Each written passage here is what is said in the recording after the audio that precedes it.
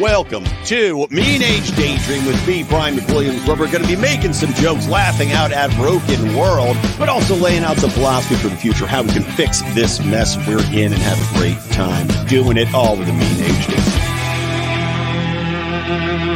Daydream. Welcome, everybody, to Mean Age Daydream. I'm, of course, Brian McWilliams, your gorgeous host. Hope everybody had a wonderful week between the last time we saw each other. Some things have happened. Interesting things have happened, of course, and I'm going to talk about them momentarily. I will say that, once again, my child, homesick, unbelievable. I mean, my kid's been sick 462 days out of the 365 calendar days that are available somehow. So we'll see if I get interrupted by a crying toddler. But in the meantime, guys, thanks for joining me. I hope a lot of you caught comedian Shane Gillis and his return to Saturday Night Live this past weekend. Now, I have not watched Saturday Night Live in forever. I think it's pure garbage in every possible way. But as I said in the title of this here podcast, I think that we're seeing a waving of the white flag when it comes to comedy, when it comes to the left hitting a wall. You're seeing that not only with the return of Shane Gillis to SNL, and the background, by the way, if you don't know who Shane Gillis is, he's become one of the most popular comedians in America. Shane is, I don't know, you probably a Philly boy like myself. I wore my North Park. I give a shout out to Pretzels and Pints in North Park, San Diego. But yeah, I got my Eagles on here because I'm a Philly boy. So I appreciate the Philliness that is Shane. A lot of great Philly comics come out of there. But of course, you know, Philly comics are not that woke. You know, Philly might be a blue city, but the comic scene coming out of there is very much, you know, ball busting, blue collar. And having, you know, grown up in the Philly area myself, that is very much my sense of humor. It's not PC. So Shane Gillis had come up out of that scene, and when he was not as famous, actually got in trouble because he has a podcast. I think it's called Matt and Shane's something other podcast. It's not in my regular rotation. Maybe it should be. He had done a Asian joke on there and did an impression of a stereotypical quote unquote Asian accent. Now, if you've watched any of the podcasts we do, the drinking shows where I've done my own version of that for a Kim Jong-un impression or whatever it might be, look, doing accents is not racist. At least that's the way I feel, especially if you're doing an accent of, you know, an impersonation of a leader, as I said, a Kim Jong-un, definitely not racist, but in general, doing accents is not racist. If people talk that way and you want to tell a joke about those people, what's wrong with doing the accent? Absolutely nothing. But yet, in our absolutely imbecilic cancel culture that existed, what was this, probably 3-4 years ago, Shane Gillis was essentially canceled from becoming a member of Saturday Night Live's cast. He was in line. It was announced he was going to be joining the cast. And yet he was canceled because of this fucking, you know, impression he did on a podcast, an audio podcast. So fast forward a few years, we're in 2024. Shane Gillis is one of the most popular comedians in America, and Saturday Night Live comes crawling back to the man that they fired because of a Asian impression, Asian voice impression. Now, he did not, sadly, go full Norm Macdonald, which is what I would have done, which is what I wished he had done, and which is what I tuned in to watch. Because Norm Macdonald, another famously un-PC, hilarious god among comedians, Norm Macdonald was fired from Saturday Night Live because, he'd done Weekend Update for a long time. They said, per Norm, that he wasn't funny. They didn't want him on the show. Now, I think it was a combination of his sense of humor in the changing, landscape, but also I think he had gotten cursed a few times on air, right? But that was just an excuse to get rid of Norm. So they invite him back because guess what? Same thing. They fire Norm. No, Norm goes on to become one of the biggest comedians in America. He has his own show, the Norm Macdonald Show, which is hilarious. Maybe it's just called Norm. Hilarious show, by the way. If you can find it on streaming, make sure to do that. Maybe I'll do that. Maybe I'll do a review for the first episode podcast, my other TV review podcast that I do every other week. Norm goes back on SNL and goes scorched earth. I mean, just making hilarious references to the fact that they fired him, essentially just telling him to eat dick. I'm back here. That was funny. You told me I wasn't funny. And here I am back on the show. Really stuck it to them. Shane did not do that, which was disappointing. But what was interesting to see was Shane really leaned into some of that un-PC comedy that would have gotten him canceled, but that has proven to be beyond, right? This comedy now that Shane's doing is utterly un-PC. Honestly, there's hardly any other comedian out there that you could say is less PC. Even in his opening monologue, he goes out there and sticks it right in the faces of these leftist viewers, these leftist producers, these leftist writers that got him canceled from SNL in the first place by going into a bunch of jokes about mongoloids now, or Down syndrome people, whatever you want to call them. I think he used both phrases. He did not use the R word, by the way, that I remember. I could be misremembering, but I don't think he said the R-tarded word. But he goes on, he does a whole bit about how his relatives have Down syndrome, how he looks like he has Down syndrome, how they run a cafe that employs people with Down syndrome that's going about as well as you could expect. It's got a line out the door, but that's because they can't make the coffees on time. So it's really leaning into a taboo that the left has tried to cancel, right? You're not allowed to talk about people that have mental issues. You're not allowed to talk about Down syndrome or R-tardeds. Yet Shane's leading into that. So I think that was his way of kind of sticking it to them, saying, look, there's nothing taboo in comedy. I'm going to do my version of what people have liked, what has been proven to be a success in the marketplace. But that's what I'm saying. This is the left admitting, crawling on their hands and knees, admitting that their version of comedy, this censored, we only have one allegiance and it's to the far left progressive horse shit, doesn't play.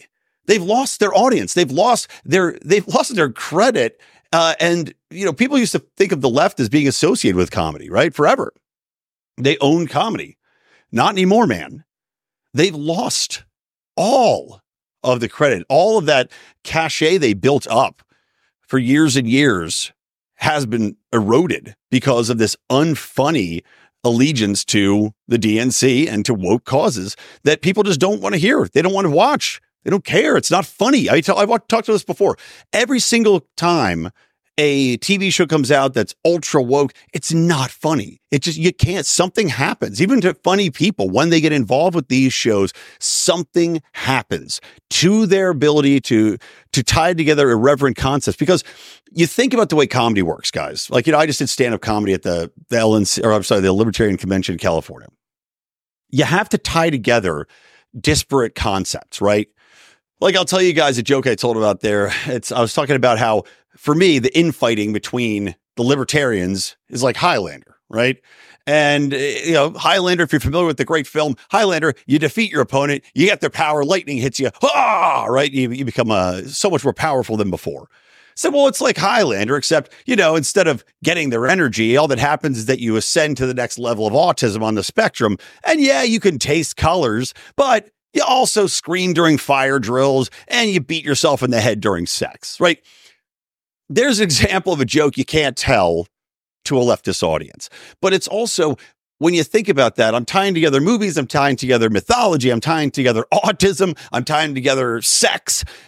These are all concepts that you can't make jive together to create that joke if you're stopping your mental process somewhere along the way, or if you're checking every single time your brain goes in a direction, you have to check yourself because you go, oh, well, I might not be able to say that. Oh, that might offend somebody. You can't exist comedically in that environment. It doesn't work. Just like how government fucking regulations get in the way of business success and technological advancement and societal advancement in the same way, by the way, because every time you're trying to do something with your business or your society or your technology, government's getting in the way and the regulations are making you stop and check yourself and have to go back. But I digress. Shane is an example of the left saying, we've completely dug ourselves into a hole we can't get out of without you people. The people that we hated, the people that we chided, the people that we canceled, we need you back to give our brand some sort of aura of credibility. Some sort of draw here where people know they're not just going to be preached to with unfunny crap. And Shane Gillis has brought that back to them. Now we'll see if that continues. Because look, I watched it. It was okay. there were some funny bits. There were some unfunny bits. There was actually, I'll give him credit, a great bit about Trump's shoes called White Men Can Trump. And, a guy gets magic Trump shoes and then he tries to play basketball in them and he still sucks, but he convinces everybody else that he's good, right? Because that's Trump's thing, a lot of bluster. But overall, sketches, not that great. Because you still have a writing staff of far leftists that were hired not because of their talent so much as their politics, because they checked a box for the writer's room. And so you're going to get what you're going to get. And I've talked at length about the fact that when you have comedy, when you have entertainment, the state of our television, the state of film and the movies coming out is in such a garbage state because people like me who are writers can't get a shake. You can't get read. They're not hiring, 75% of the eligible population because they're focused on checking the boxes and only hiring from 25% of the population. And then you divide that, right? Because it can't just be, forget all the whiteys. And then we need some gay people. So forget all the other people. Then you need females. And, so it's just like you're subsecting your talent base so severely and leaving people that have absolute talent out in the cold for no reason other than DEI, literally. But you see, not just with Shane, but also The Daily Show. Now, The Daily Show dominated on both sides. I mean, The Daily Show wasn't as popular with Democrats. The Daily Show was popular with everybody when Jon Stewart was hosting it for a long time. Because Stewart, whether this is fair or not, people associated Stewart with tearing it into both sides. And he did do that. I mean, give him credit. He had Ron Paul on, for Christ's sake. Good job. And he treated him with respect. Stewart would call out what he saw as idiocy on his, from his own party, hypocrisy from his own party, as well as attacking the GOP. Clearly, he's on the left, but he gave a fair shake. He was willing to open a dialogue. When Trevor Noah took over, it became the bash Donald Trump, utter low bar, laziest, lowest common denominator, leftist moron tripe garbage that has ever been written. The fact that people got paid to do that show makes me furious. And then they replaced him when he finally retired and went off into the sunset with his millions of undeserved dollars.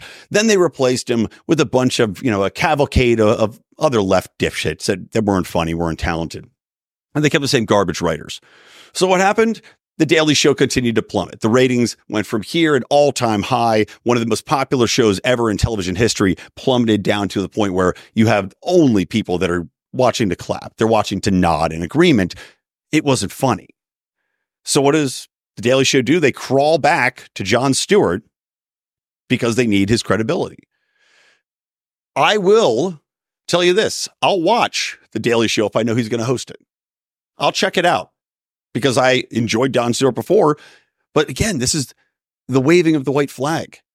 We're winning here.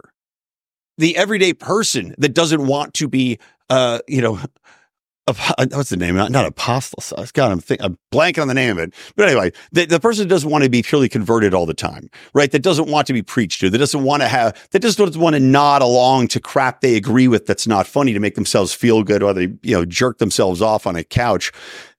Those people will come back because you've got a Jon Stewart now. And this is the left admitting they're not funny anymore. This is the left admitting they can't exist anymore. Just like with all this nonsense garbage they're putting out in the film industry.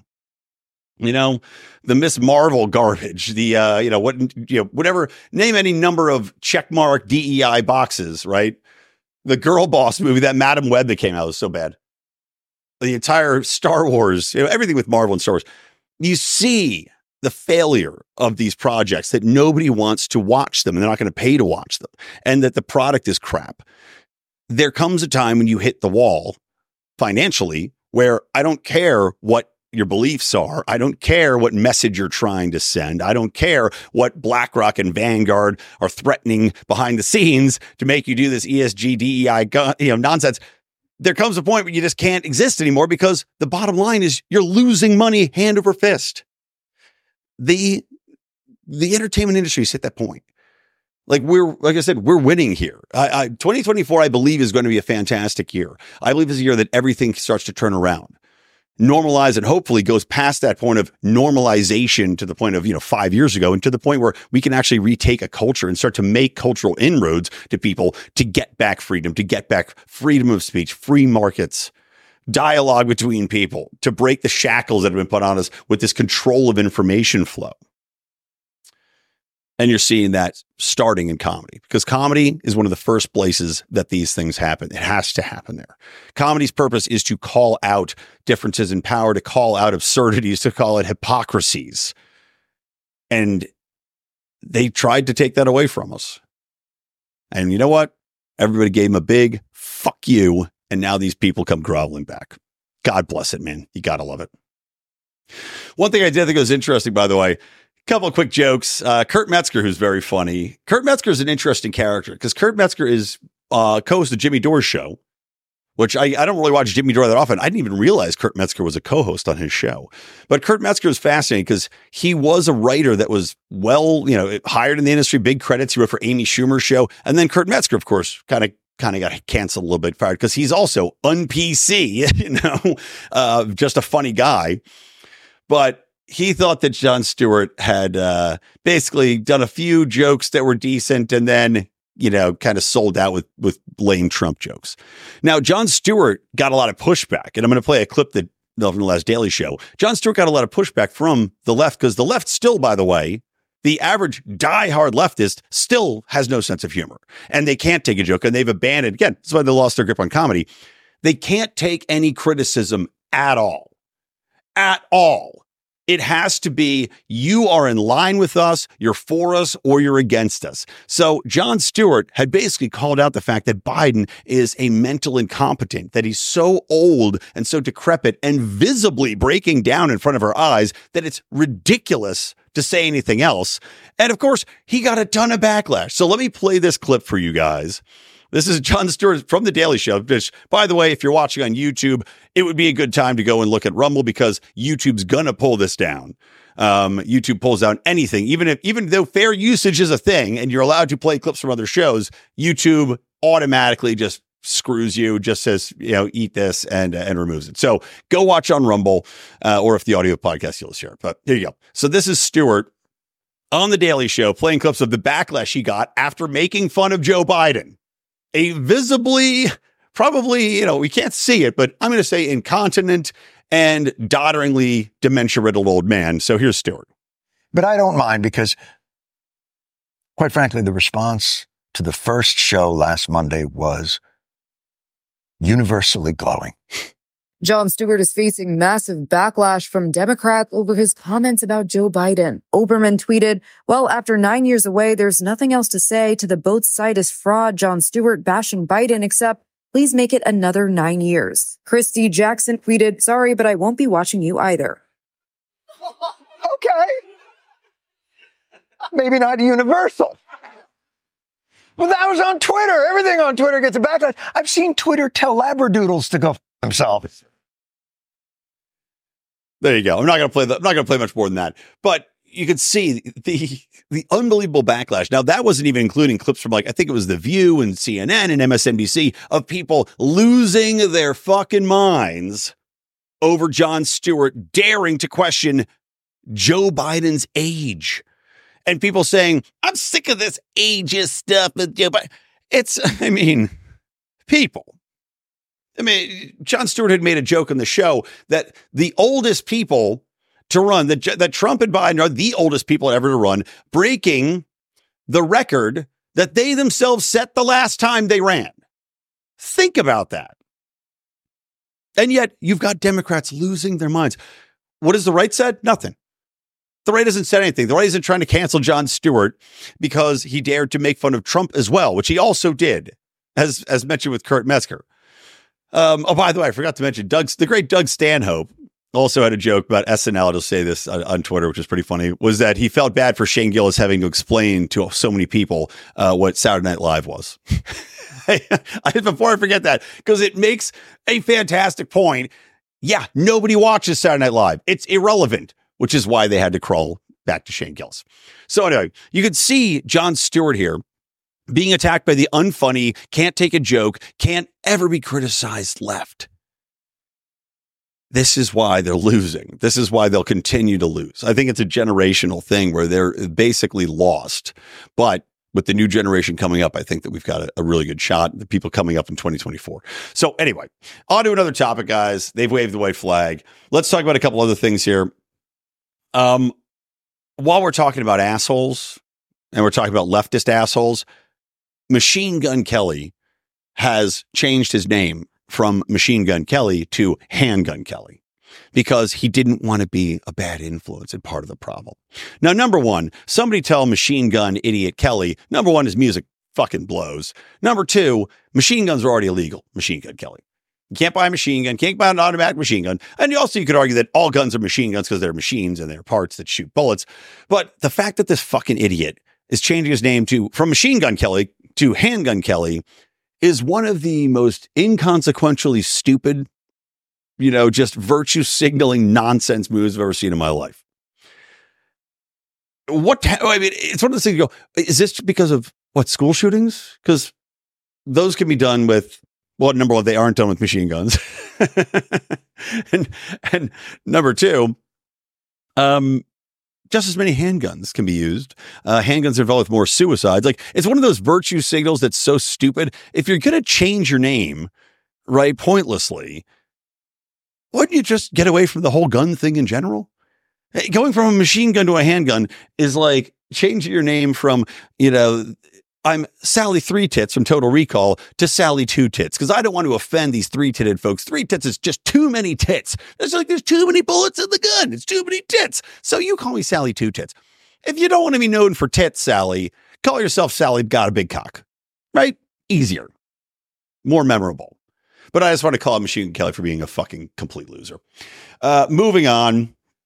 I'm going to save the U.S. Army's ridiculous woke advertisement for the very last part of the show here, but I do want to address this Aaron Bushnell thing that just happened. I mean, you got a U.S. Air Force member set himself on fire. I can't remember if it was outside of the Israeli embassy. I believe it was, but God, man. I mean, I made a joke about it. The burning Bushnell, Is this a sign? Is he a prophet, right? That things are changing, that things have to change in that region. The burning bush, of course, quite a large component in both Christian and Judaic mythology. But I mean, we all obviously remember the monk on fire, and this guy clearly did as well to do this. And while it's, to me, an act of, I don't know. It's in a way, yeah, you're sacrificing yourself for a cause, right? The guy clearly has mental issues. Now, who knows where they stem from? I'm going to say that doing something like this is not the way to get your point across, guys. You're going to get some headlines, but it ain't going to change anything in Israel and Palestine. It's not going to change anything politically. It's not going to change the IDF's campaign of murder. It's not going to change Hamas's campaign of terror. It's just a sickening thing to watch. And hopefully, though, it does create enough of a visual memory, which is really what I think the difference between this war, I can't even say a war because it's not a war. It's a fucking massacre by Israel against Palestine at this point. But the difference that's happened with this skirmish, this attack, this assault, is that Israel's losing the PR battle because of the visuals here, because it's impossible for them to say, well, we were attacked and we're this and that. We're just defending ourselves and we're just going after these terrorists, right? When you see the devastation, when you see this just cities carpet bombed, when you see the children dead, when you see all these innocent people that have been wounded, murdered, displaced, and continuously just being attacked and assaulted, no ceasefire. Maybe we're going to have one. Joe Biden ate an ice cream cone and said that he thinks something might happen.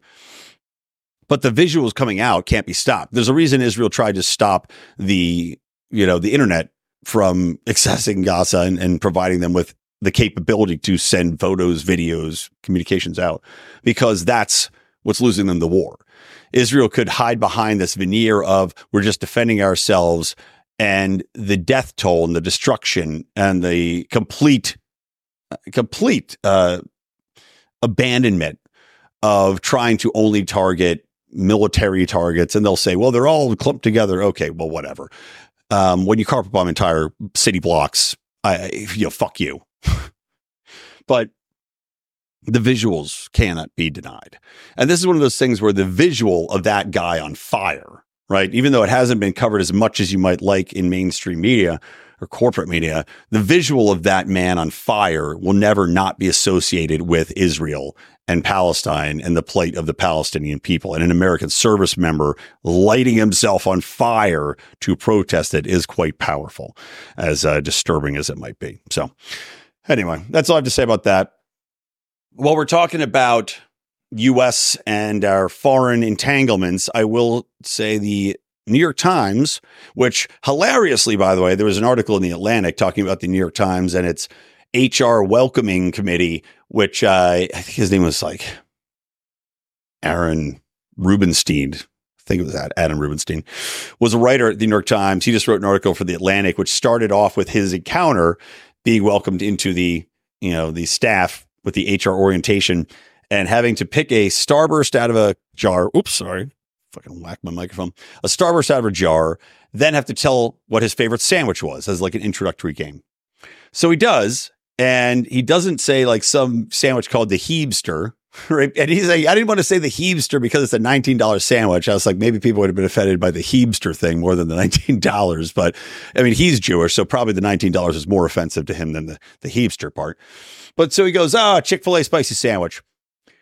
To which the HR asshole running the show at the New York Times replies, we don't like that. We don't talk about them because they're transphobic. And a bunch of other assholes snapped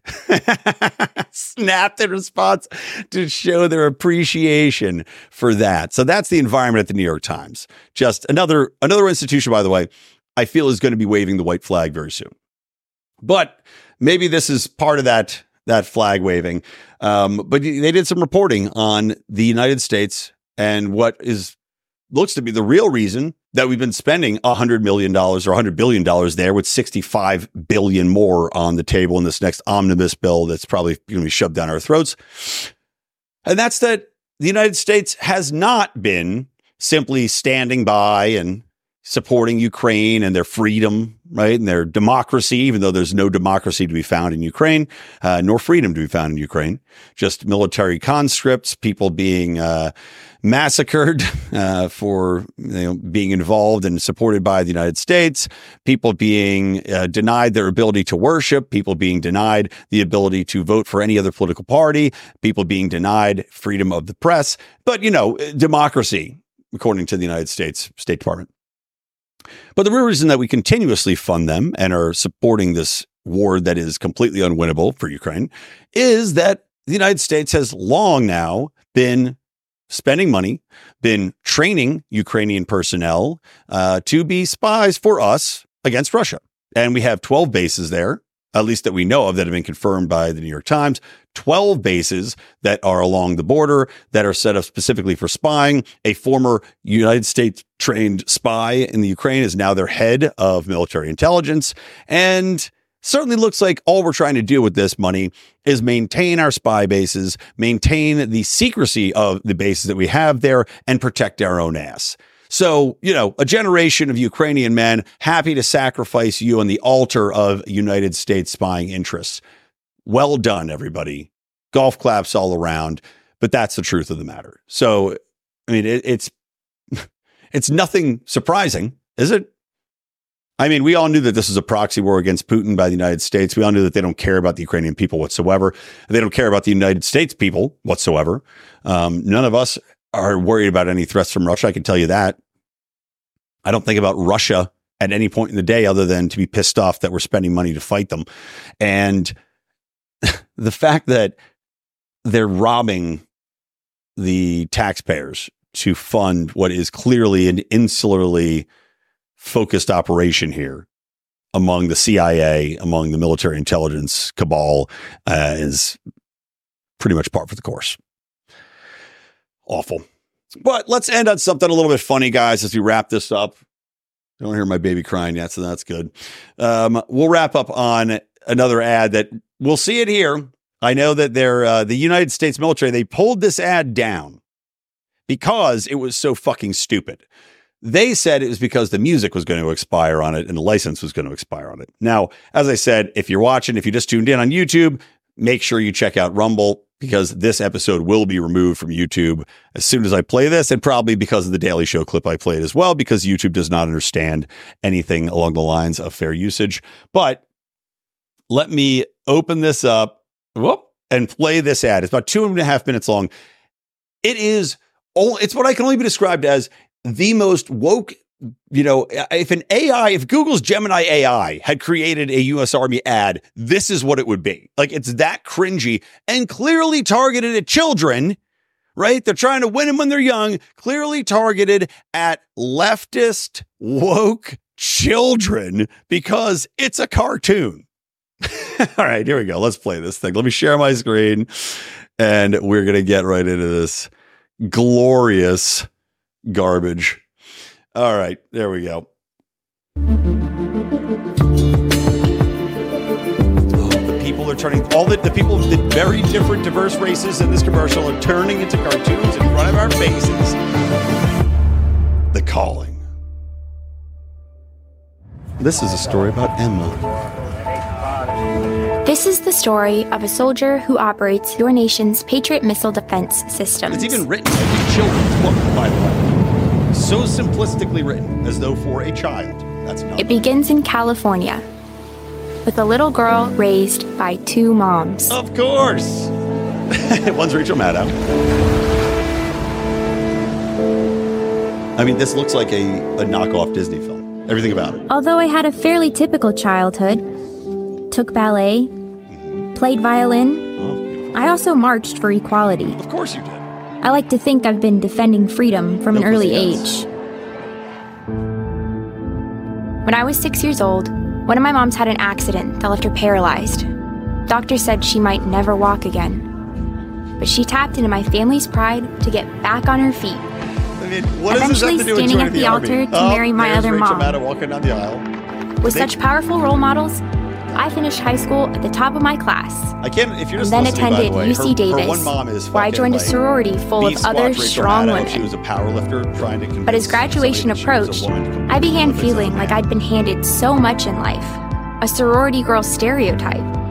Sure, I'd spent my life around inspiring women. But what had I really achieved on my own? One of my sorority sisters was studying abroad in Italy.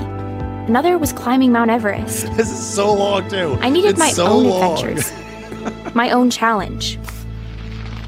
And after meeting with an Army recruiter, I found it. A way to prove my inner strength and maybe shatter some stereotypes along the way.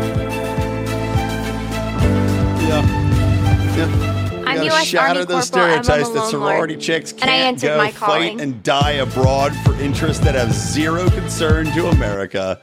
Well done, Emma. Well done. Holy crap. I mean, not only was it utter cringe, not only was it that, I mean, that checked all the boxes, right? It checked all the boxes. I'm a girl, but I can be more. I have lesbian parents, and one of them had an accident. I'm surprised they didn't go, and she didn't have health insurance because of Republicans or something. I guess they can't do that in a military ad.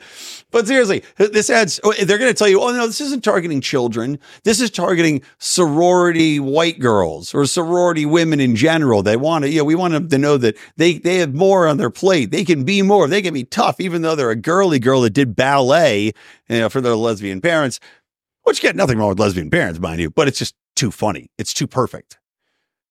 But that's what they're going to tell you, that's who they're trying to recruit. No, this is made for children.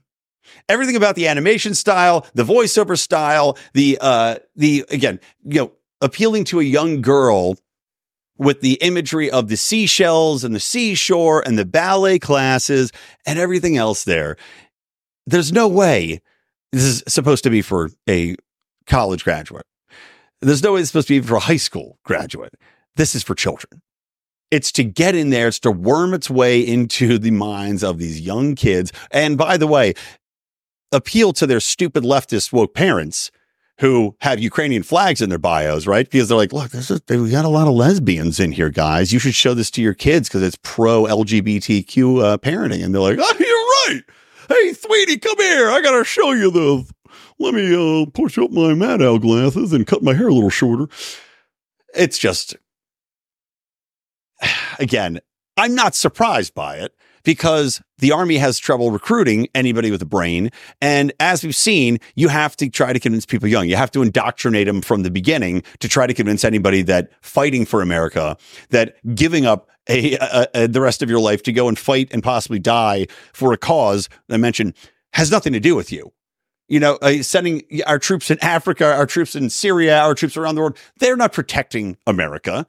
They're being sent to protect the interest of the oil lobby, of the military industrial complex, of whatever financial, backing has in mind, whatever, Citibank and Chase that are going to be rebuilding Ukraine.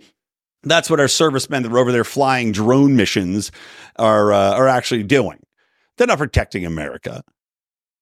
But remember, you, sorority girl / child with your LGBTQ parents, you are the future the Army needs.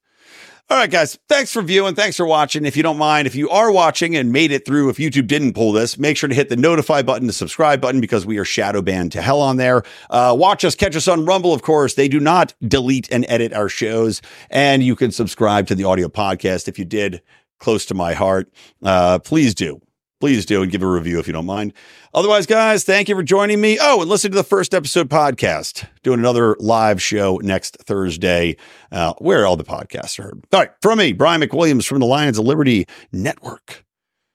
And from me and Age Daydream. Always keep those electric eyes on me, babe. And keep that ray gun to my head.